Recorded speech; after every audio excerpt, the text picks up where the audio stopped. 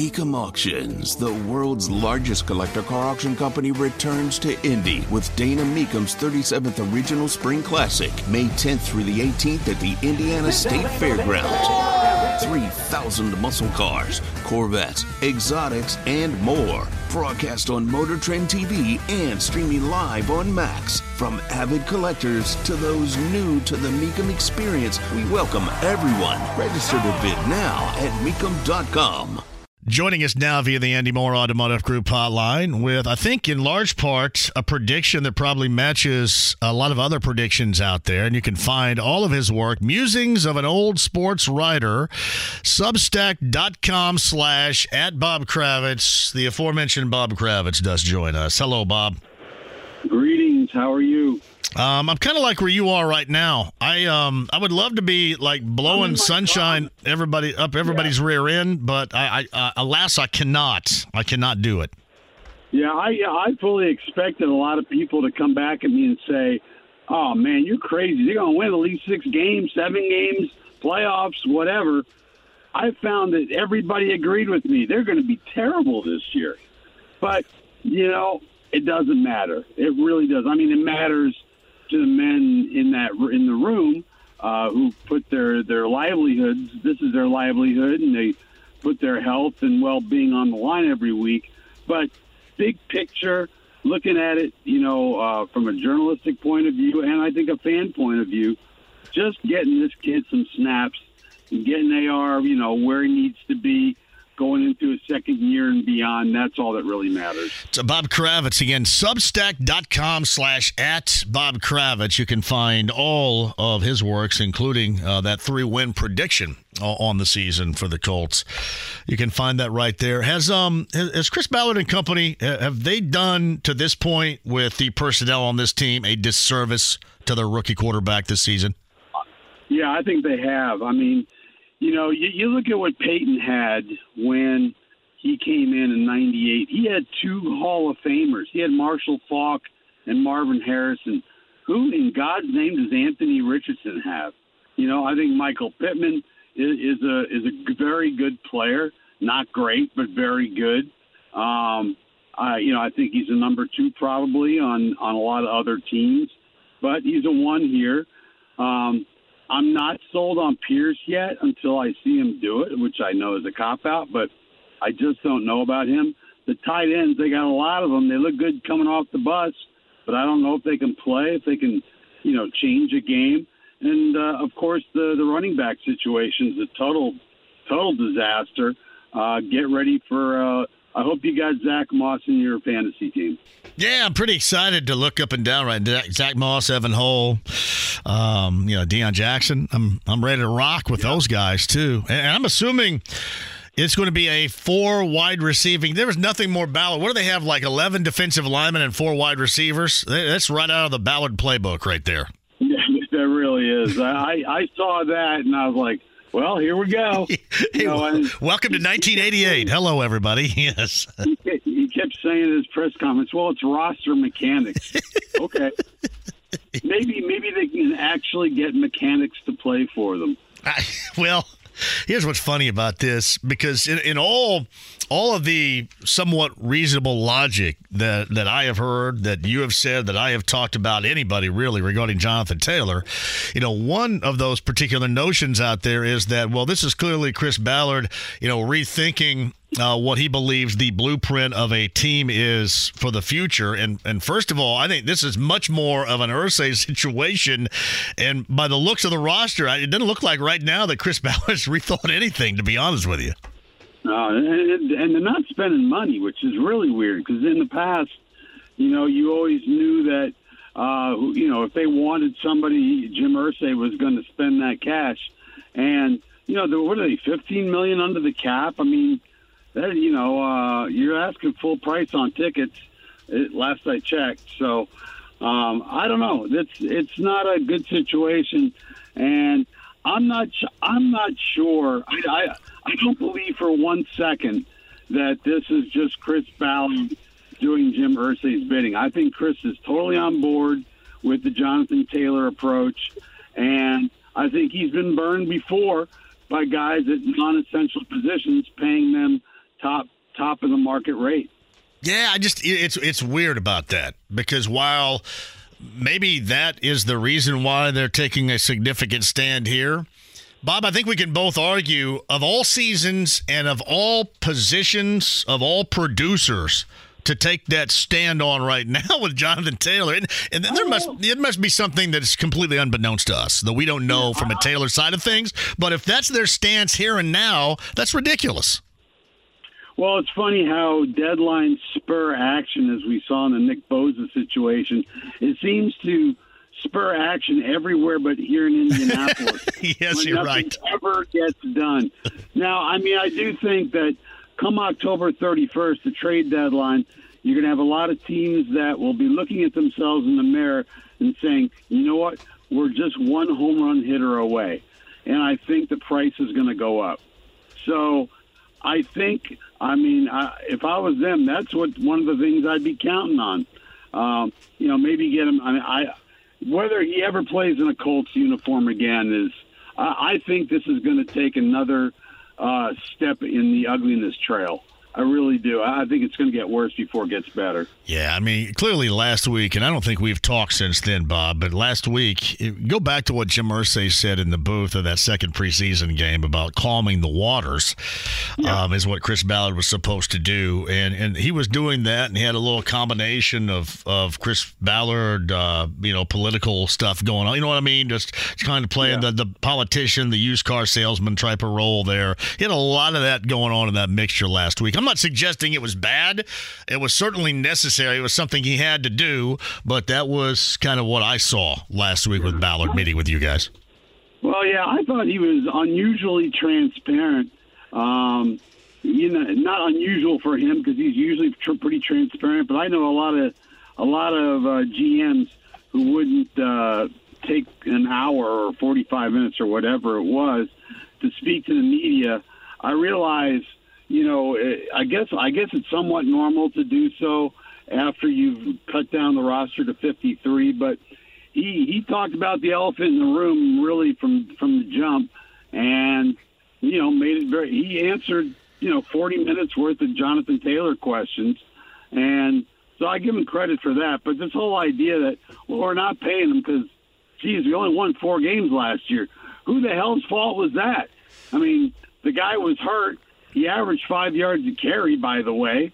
I think on the list of 100 things that were wrong with the Indianapolis Colts last year, Jonathan Taylor might have been number 99. Yeah, that's what Rick Venturi said with me Friday, but he said like 150.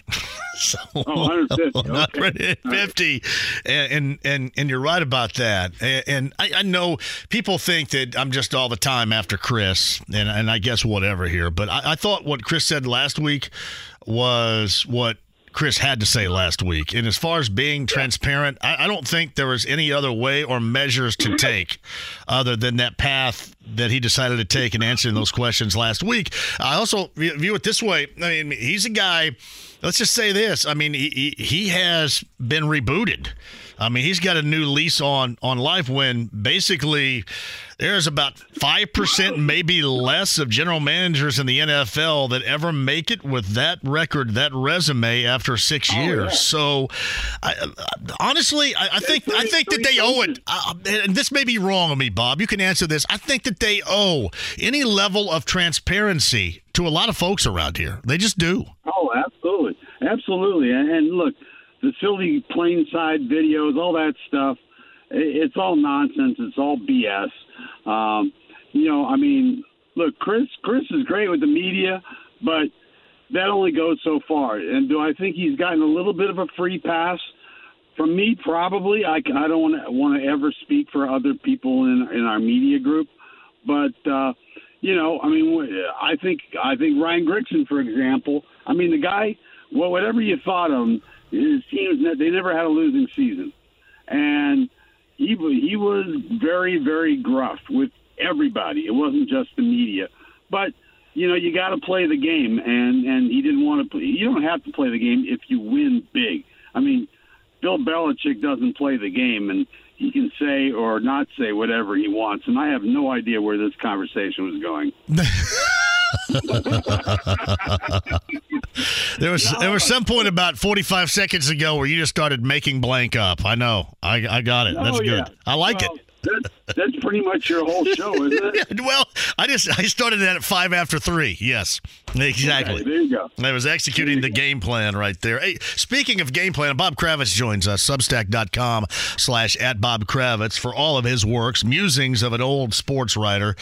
What's going to be the attack plan offensively? All right, so we're expecting a lot of Anthony Richardson, but to what degree of difficulty and what level would you expect, both with the legs and with the arm?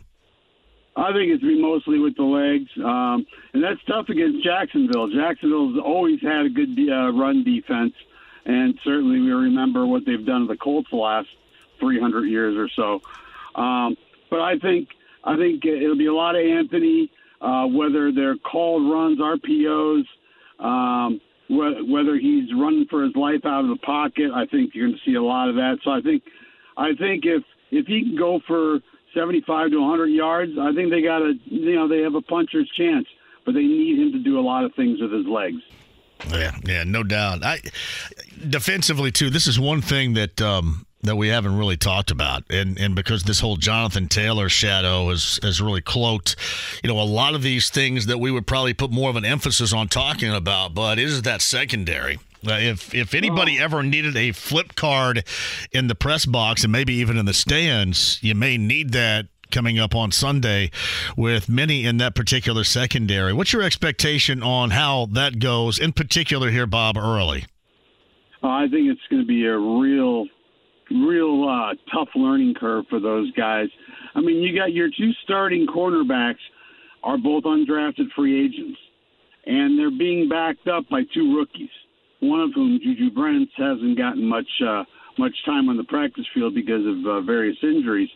So they're very, very thin. I think they're going to be okay at the safety spots. Certainly, I think Kenny Moore is going to have a big bounce-back season to the extent that's possible when you're losing. I think Kenny Moore is going to be really good this year. He's looked great in camp, and I think he's got some of the issues out of the way, even though he still wants a new contract. But I think the secondary is really going to struggle, and Jacksonville comes in here not only with a stud quarterback, but they've got much better skill position people, including Calvin Ridley. So the injury report still has Shaquille Leonard in concussion protocol, yet right. Today he was listed as full participation in practice. Is that viewed upon encouraging news? Yeah, absolutely. Shane Steichen, let's see, he said he's progressing. He said the same thing about every player ever. And he's only been here a couple of months, for God's sake, but everybody's progressing. If you're interested, I'm progressing, and I'm glad to know that you are progressing. I'm much so regressing. So, yes, that's me right there. Yeah, and I have been for the past 10 years, yeah.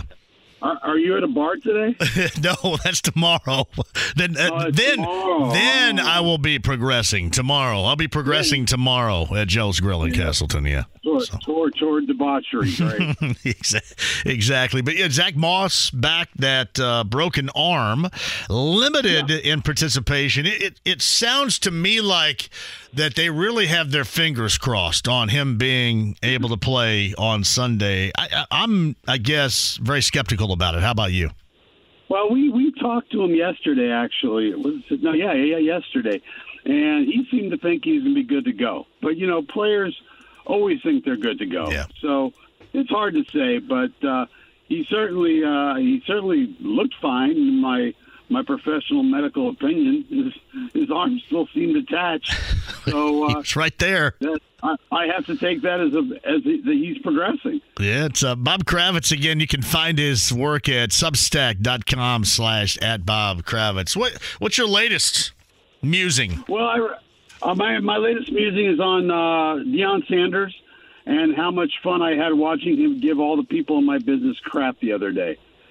But what Deion does, what Deion understands, but he's doing this because of it's sports theater, is that media isn't there to cheer. And, I mean, there are some in the business who are, and it's embarrassing and they don't belong in the business. But I just talked about, what our job is, and to some of the personal experiences I've had with athletes giving me crap and how I deal with it. And, it's kind of all over the place, John. You have to read it. Well, I mean, it's because the business in general is all over the place, right? I mean, you got it is rapid fire from every conceivable direction right now. I mean, it is something. It really. And I always thought that what I'm doing right now, because of podcasts and technology and all that stuff. But I mean, when you're writing the written word with technology right now, I mean, it's even more so prevalent, more so available. It's incredible. Tell me about it. I just started my own damn website. I can barely text. My Scott Agnes, our mutual friend, he showed me how to podcast yesterday. So I'm going to get back to podcasting, because the first one with our friend Mr. Venturi, he did a great job, but it kind of stuck because the sound wasn't very good. So I think Scott has got me on the right track. Yeah, and this is all stuff, and not only is this stuff that when you get older doing this, Bob, you have to do, but this is also the footprint in which you're first starting out that you also do. So it's weird. I mean, normally, there's this pecking order of those that start to those that have been in the business and successful for a long time. And now it's just kind of everybody thrown together, and it's who the people content-wise digest better than the other. It truly is a race. Yeah. And it really is. Another thing, too, is you have to develop a brand. And I guess I developed a little bit of a brand, in the 20-something years that I've been here. But now I really have to sell myself. And I'm, it's just not something I'm used to. It's something I'm terribly comfortable with.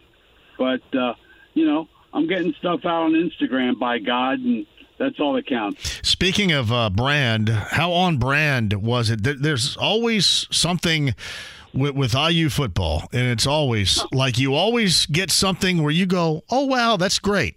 Like the defensive effort against Ohio State Saturday. And then you always get some sort of disaster anchor that drags the whole thing down. And that's what you got with the offense. And that's right on brand. If they can score 40, they're going to give up 45. We've seen that. Yeah. If they can hold Ohio State to 23, they're going to score 3. Yeah. We've seen that. I mean, they're just not good or deep enough to put both sides together. And the thing that makes me laugh, and maybe he's right, I don't know, but Walt Bell, the offensive coordinator, saying that both Sorsby and Daniel and Taven Jackson will someday be in the NFL. What? Yeah. Yeah, I'm sorry. If that's true, why didn't you let them throw the ball beyond 5 yards the other day? Yeah, it did look like it was just it almost felt like that they were good with maintaining the under, and you know what I mean? I mean, as far as, getting under the 30-point mark with the Vegas prognostications. I know that wasn't the case, but if you watch that game and the way that they called plays, that's what it felt like.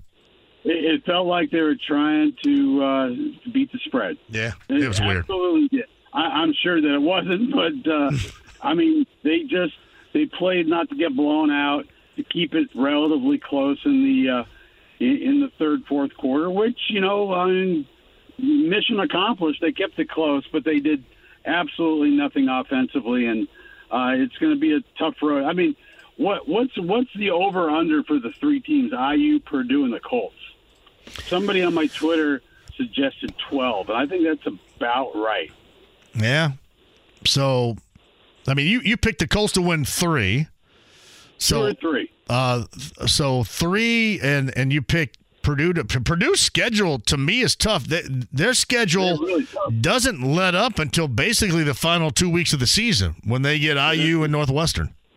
Right. Last year, you remember, Purdue had a pretty easy, relatively easy schedule compared to what it could have been, and they went 8-4 and got to the bowl game.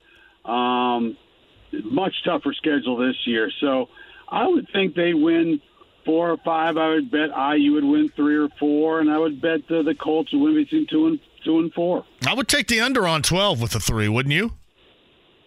I'd have to think about it. I'm a positive guy, JMV. You sound like it, yes. No, I'll probably take the under. The hell am I kidding? Oh, it's Bob Kravitz right there. Who's easy, you think, to find the groove, so to speak, here? Is it defensively with what they're doing at Purdue because they have the offense, or offensively at IU because of the way that defense really did play against Ohio State on Saturday? Which is easier to find maybe a more collective balance? Yeah, boy, that's a tough question. I would think it'd be a little easier to get your defense put together. I mean, if you don't have the quarterback, you can't win. And I realize that these guys are both going to be playing on Sundays in the NFL, according to Walt Powell, but I'm not sure they have the quarterback. At least Purdue appears to have a quarterback. And so I think it's a little easier to build yourself up on defense. I think, remember, Joe Tiller, I don't remember who he lost to in the opener, but he lost to some nothing team in the opener. And, he obviously went on and had a wonderful career at Purdue. Not saying Fresno State's nothing. This is, 10 wins in a row? Yeah, but Jeff Tedford's a good coach, too, so that's the other part about that, yeah. Jeff Tedford from Cal originally. But, yeah, you can't lose at home in your head coach's debut. And he made some mistakes now. He made some serious mistakes. And why they continue to run the ball up the middle when they had a 4-string center and backup guards on 3rd and 2, 4th and 2, 4th and 1. They got stuffed every time. At what point do you say, this isn't working, maybe we should try something different? Yeah, that's a hell of a plan you got right there. No, right. No question about that. So, does it? You think make IU fans, and what are you going to do about it? But does it kind of make them sick to notice what Caleb DeBoer and Michael Penix Jr. are doing in Seattle with this Husky team right now? Oh yeah, I mean look, Michael Penix needed a fresh start. Yeah, I don't think it's a reflection on IU necessarily. The poor kid just kept getting hurt. I'm thrilled for him. He's a really nice young guy. I don't know Kalen DeBoer all that well, but it's great. He's going to be in the Heisman Trophy conversation, I would think, along with Shador and Caleb Williams, obviously, and Drake May. Well, and if DeBoer, if there's one thing DeBoer knows, it seems like he's been around a lot of good offense. I mean, didn't he have a stop at Fresno in between IU, I believe, as a head coach? That was after IU was the offensive coordinator. And, he seems to know a little bit about offense. I like that. Yeah, he's boy, it'd be nice to have him at IU right now, wouldn't it? Well, that's why I brought it up, but I don't know what you're going to do. So I think we said the same thing, did we not? Regarding Bruce Arians here back in with Chuck Pagano, too. So, yeah. Anyway, all right. What's next for you? I'll have something probably on Shaq Leonard tomorrow, making his comeback, and I'll have something on Anthony Richardson later in the week, and cover the game. And yes, the Dopey report card is coming back. Oh, beautiful. Well, we'll be sure to make sure that Bill gets that wherever Bill is. So. Oh, Bill, I'll send it to Bill UPS. I mean, you probably get along with it now, don't you? Yeah, I get along fine. He thinks I'm an idiot, but, get in line, buddy. Yeah, I get along with a lot of those people, too. Yeah. No doubt. I mean, he doesn't like me, but he tolerates me. It's a little bit like my marriage, All right, buddy. It's always a pleasure. I appreciate you. We'll do it again soon. Boy, I hope my wife is listening. Yeah. See you, man. She better be, too. I need her listenership here. I value that. Okay. Hopefully she is. You need the numbers. All right. All right, brother. Later on. Bob Kravitz right there. So does our next guest. He's got a new show going on with Andy Sweeney, weekday morning, 7 until 10 a.m. Believe it is the second week of existence now for the morning wake-up call with KB and Andy. It's the KB portion of that, Kevin Bowen, who joins us on the Andy Moore Automotive Group hotline. Second week, right? Week 3. Week 3? Right? Where was I? Really? Week 3. Boy, that might be the longest you've ever kept me on hold there. I'm trying. Yeah, no, I was trying to be a crank in doing that. That was purposely done. Yeah. I was making you. I was having you weather the storm. I was jotting everything down. Nickelback, Frosted Tips, shirt off, and the Garrisons are seeing you. Okay, pray for them. I think you stuck in a bullseye. So, yeah, I did. I did. Dave Chappelle. We've got 9 a.m. covered and 10 a.m. when things start over there. It's a great tailgate spot coming up on Sunday, and I'm sure I forgot a few other things. Yeah, are you going to join me, by the way? Week 3. You're going to join me on the phone Sunday morning at about 9:10 or so? Sure. All right, cool. Sure. Yeah, that's our annual Sunday home game combos, right? It is. I sit right back there and get everybody prepared. And then right at the very end, once I hang up with you, DJ Skids starts blasting music, and I can no longer hear anything. Pretty sweet. Hey, how are things going with Andy Sweeney? Did you know that I offered up a prize for you guys for your fantasy football league in the morning? Oh, really? Yeah. Yeah, the winner, it's winner take all, and the winner gets Andy Sweeney for a day. Oh, yeah. Wow. And I've offered that up because I didn't know if you guys had anything to give away. Yeah, we actually did. The great folks at Big Lug reached out. And, Big Lug. I got you. See, somebody said, I thought they said Big Log. And I was thinking, I don't know, is that the Robert Plant song or something that I would laugh about? But no, Big Lug's legit right there. That's nice. Legit, yeah. Big time gift card coming from them for first place. So I don't know. I guess maybe the winner, they can decide if they want the gift card or if they want Andy for the day. Well, I think now you just have to offer both. Do you have a runner-up prize now? Andy Sweeney's the runner-up prize. Yeah, I would say, well, again, I think first place gets to pick, and I don't know if you'd pick Andy for the day or if you go gift card and then runner-up just gets whatever's left over there. I think you just Andy Sweeney for a day in about a month, there's going to be a lot there because he's got a little boy on the way here in about a month and a half. Yeah, so Andy Sweeney at the end of the year, whoever wins can get now Andy Sweeney, I guess, is a runner-up prize, and he could come out and perform some services in and around the house, right? Maybe at that time shoveling snow. I mean, he's got that red beard working. It's like a Brillo pad. He could scrub the countertops with that. Yeah. What do you think? Perform some services is certainly quite the thing to throw on the flyer there. Yeah. When you're requesting a human for the day. Yeah, I'll run it by Andy tomorrow. Oh no, you don't need to do that. I've already made the decision. You don't need to run it by Andy. The decision's been made. Perfect. Yeah. Well, so you just tell him that's what's happening. Okay, got it. Is this part of his initiation? I don't know if I would call it. Would you call this hazing? Is this hazing? Nah, well, no. I guess it depends on what the services are. There could be a lot of forms of that he could provide there. So I know he's been doing a lot of house projects. Has he really? Lately, and they've been having to sell their home. And he's technically an Indiana address. He's Sellersburg, Indiana. Yeah, that's really northern Kentucky. That's northern Kentucky, though. Really. He's in northern Kentucky. Yeah, you get down that far south, and you're a member of the Commonwealth. I mean, you're lucky. You're lucky on the Indiana side. You have indoor plumbing, and you go to a dentist and stuff. That's the only difference. So New Albany, Jeffersonville. Where else? I mean, is Seymour the cutoff? That's northern Indiana. Or I should say northern Kentucky. Yeah, probably. I would say I'll give them Austin as well. We'll go all the way to Austin. Seymour is kind of southern Indiana right there, and then the rest is northern Kentucky. Yeah, got it. Yeah. That's good to know. Just like that, our fantasy football league is now kind of abundance of prizes. Yeah. So that the runner, you got a runner-up prize now. Shout out to Big Lug for offering up the gift card for the winner, but now for the runner-up, you have Andy Sweeney for a day. Sounds like a hell of a prize. Again, I think I can make the argument that if you're first place, you would rather. I've said this before about Andy. There's no need to drink coffee in the morning. Andy's going to give you all the energy that you need there. Well, I just think with Andy, too, I think what you're going to get is also a copy of Andy Sweeney doing word for word, the spoken word of the Gettysburg Address, too. Because I know he's got that memorized, right? So what do you think? We'll put that on tape somewhere. Yeah, I don't know about his historical preferences there. I'm trying to think of the college that he went to. I was thinking about escaping me right now. I was just thinking about that. I was thinking that he may have that memorized, but we could also do this.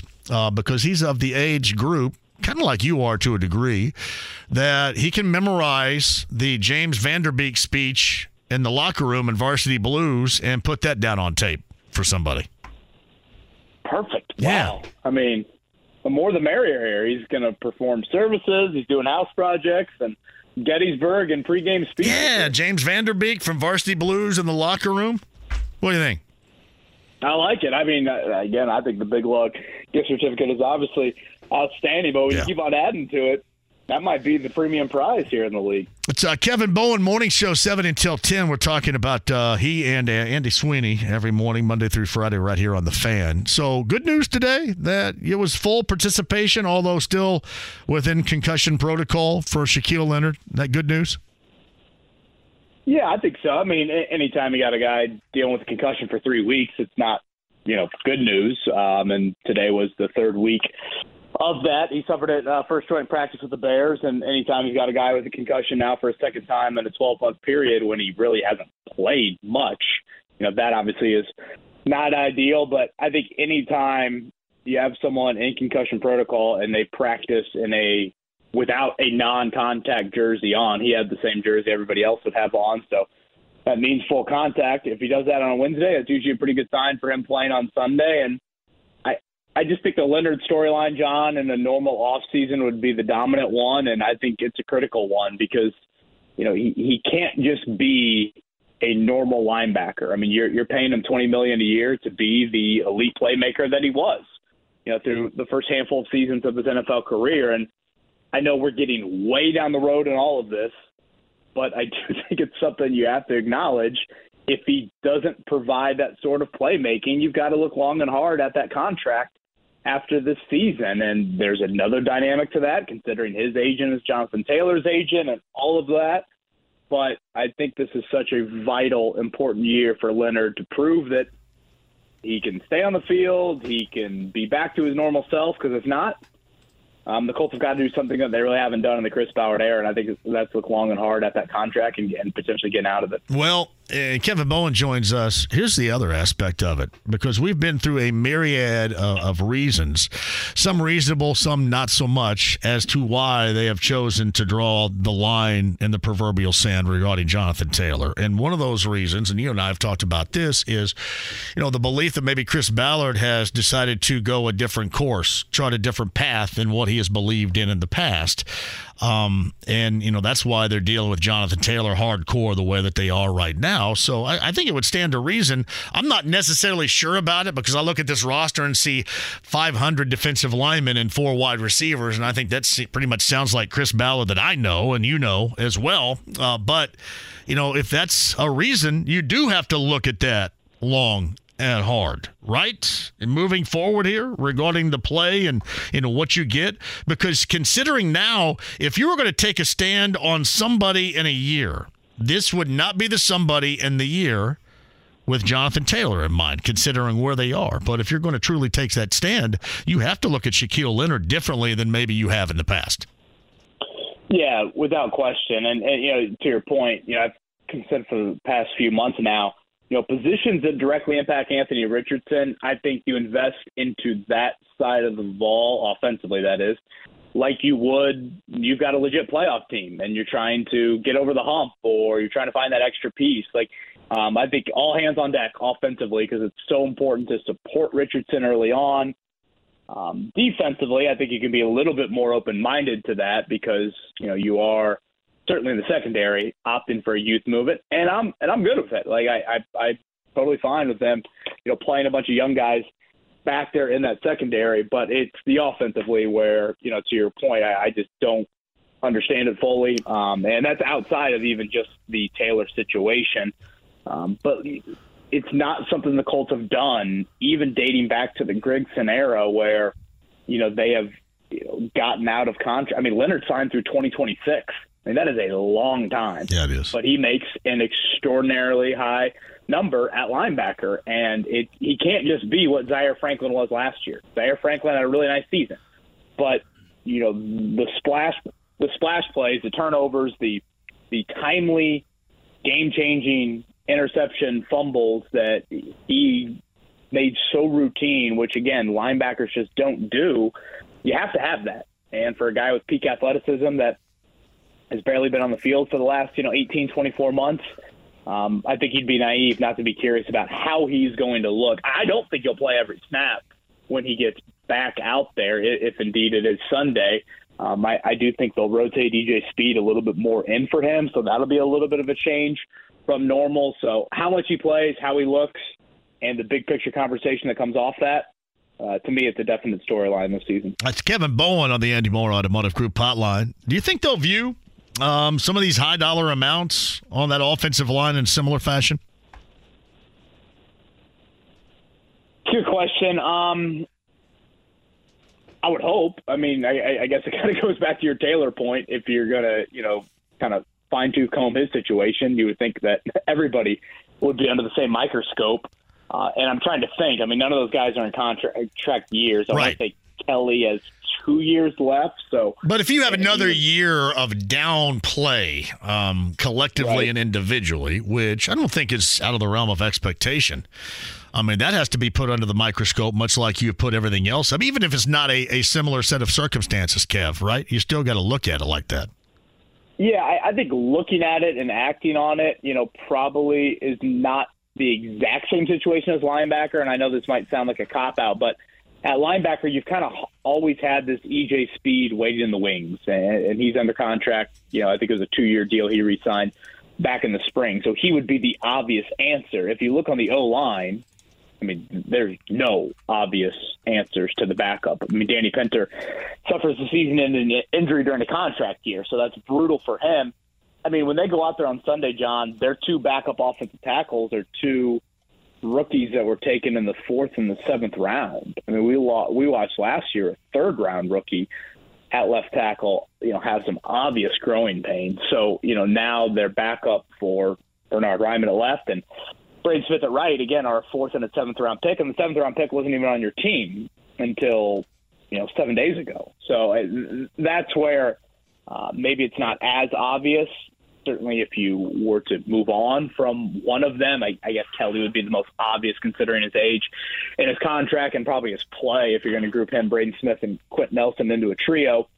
What would be the move at center? And I guess that still is probably a question just in general of, like, do you have any sort of pairing at center moving forward? Obviously, Saturday and Manning speaks for itself. But, when you think back to the Luck era, it wasn't as much of a revolving door at left tackle. It really wasn't. Costanzo was the guy over there. The revolving door for Luck was at center and, other line spots. But, he had so many. I'm trying to think of all the different centers he had from, Samson Satele to A.Q. Shipley to Jonathan Harrison and Khalid Holmes. And, those are kind of the front end of the era guys. Obviously, they drafted Kelly in whatever it was, 2016, and that kind of stabilized it there for a bit. But you would certainly try and find somebody for Richardson that you could grow with moving forward. And Ryan Kelly, is 30 years old and is only under contract for another season after this.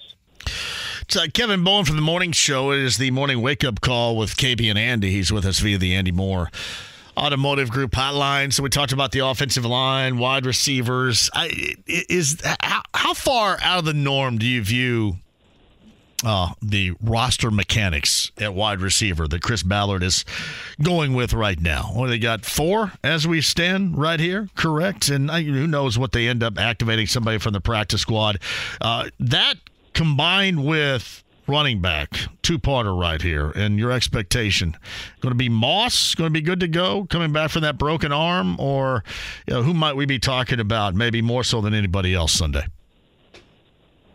Well, running back-wise, I'm still kind of waiting to see with Zach Moss. For what it's worth, he practiced today, didn't have a red jersey on, so again, that means full contact. He did like the little ball security gauntlet, if you will, for anybody that's been out to practice. Pretty much all the coaches and staff members just, with a bunch of pads, just hit on these guys as they run through a straight line with the ball in their hands, and he did that. But, there were still some moments where I'm like, man, it might look like Deion Jackson and Evan Hall coming up on Sunday. So we'll see about Moss. I don't want to overread the situation too much, but obviously you don't expect Moss to miss much time into the season. Is that kind of correlating with they haven't done anything of substance at running back from a veteran standpoint. I mean, we saw the Kenyon Drake thing for a couple weeks of camp, but that was it. And then wideout-wise, I think I'm not stunned that they didn't keep a fifth wideout. Like, a week ago when cutdowns happened, I remember on the morning just saying, like, I'm throwing a dart at a dartboard here, and I'll keep Juwan Winfrey, and he's down on the practice squad. But I don't think there was anybody, like, worthy of keeping. And that's why I kept 5 tight ends. Like, to me, the tight ends have a little bit more clout to them. They actually did something of substance in camp, whereas a fifth wideout, once Ashton Doolin went down, I didn't see anybody deserving. And obviously that is an indicator of what you have on the roster, certainly. But I also think when you get into game day, fifth tight end, you're probably not going to use that. Now, granted, Jelani Woods is on injured reserve, so now you have 4. But I would say there's a better chance you would use a fourth tight end than a fifth wideout. I mean, I guess the back end is both special team-wise. I think when you really will feel it, John, is let's go back to last year when you faced Jacksonville the first time. You played that opener in Houston. Alec Pierce has a concussion in that game. Pittman gets banged up. Both of them are out for week 2. And you had Paris Campbell as your number 1 wideout, and that did not go well at all. And you were shut out. Your offense couldn't do anything. That is when I think you will feel it. If and when Michael Pittman and or Alec Pierce suffer an injury, your other wideouts are just a couple slot guys in Josh Downs and Isaiah McKenzie. So I think that's when you'll feel like the missing of a Doolin or anybody else of substance. And this goes back to March. I mean, this is why in March when it was traded out like Paris Campbell for Isaiah McKenzie and then the addition of Josh Downs, you still, to me, had to look at that group and think, man, can you find another, I think, taller receiver would be the simplest way to describe it, because Downs and McKenzie just aren't those guys. And if Pittman or Pierce are to go down, I mean, you are really, really scrambling for, again, those outside wideouts. So I think that's where you're going to feel it at some point this season, if and when those guys do suffer injuries. Hey, Kev, and that's a good point you bring up, because I asked Bob Kravitz this a little bit earlier regarding, and this more in tune with Jonathan Taylor not being around, but I think you can equate that to what you were just talking about at wide receiver as well. Do you think that this Colts organization, and starting with Chris, have they done, to start this season especially, and we'll see, I guess, as it moves along, have they done their rookie quarterback that's incredibly inexperienced a disservice by what they have on this roster to start the season? Oh, easily. Yeah. Yeah, it's frankly a joke, the lack of support. And I understand the whole rebuild aspect of it, but how and why could you not at least try to put this a little bit better and not so ridiculously conservatively? You got the money to do it. They're not spending it. How does this make sense to you? Because it doesn't to me.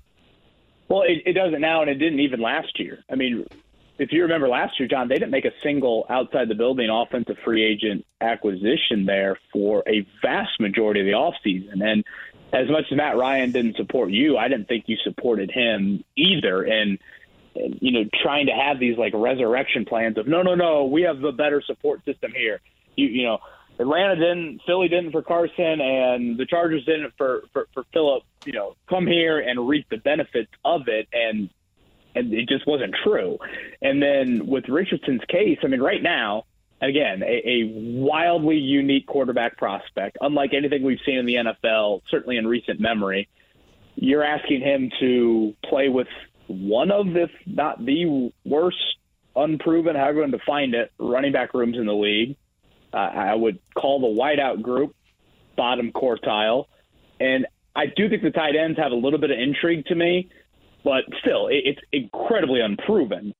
That quartet outside of Mo Alley Cox and I guess a little bit of Kylan Granson. So, yeah, it's quite the undertaking. And, if you just look in our little bubble here of this NFL franchise and you go back to what Andrew Luck had, I mean, that was Reggie Wayne with a big-time 2012 season. I mean, he was outstanding in Luck's rookie year, a 1,300-yard guy, and we all remember the Green Bay game. And, I mean, he was a Pro Bowl level without question wideout before then he tore his ACL that next season. And if you go back to even Peyton's rookie year, I mean, John, you could certainly speak to this, whether it was, what you had with Marvin and Marshall Faulk, but even like a Ken Dilger was an established guy at that point. I mean, Torrance Small had a nice rookie season with Peyton. That would be Peyton's rookie year, where, he was a guy that at least done something in a handful of years. There's no Torrance Small in this wideout room where, if you're talking about that insurance policy, while you hope Pittman ascends to number one and while you hope Pierce makes his second year jump, those are still big hope questions there. So,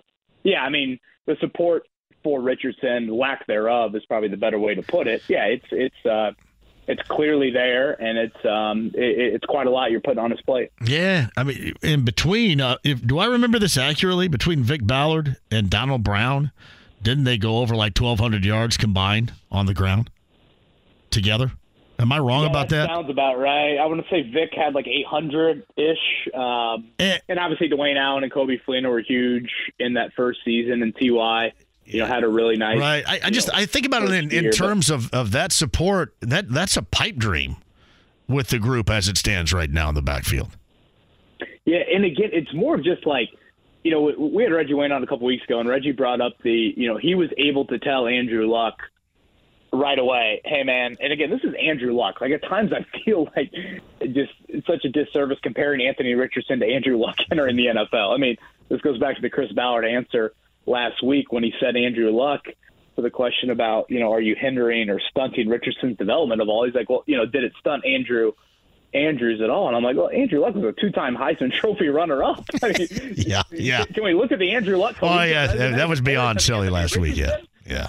College resume, and obviously Peyton, we don't need to go down that path. But, when we had Reggie Wayne on a few weeks back, John, he said he went up to Andrew in the spring and was like, all right, let me lead the offense.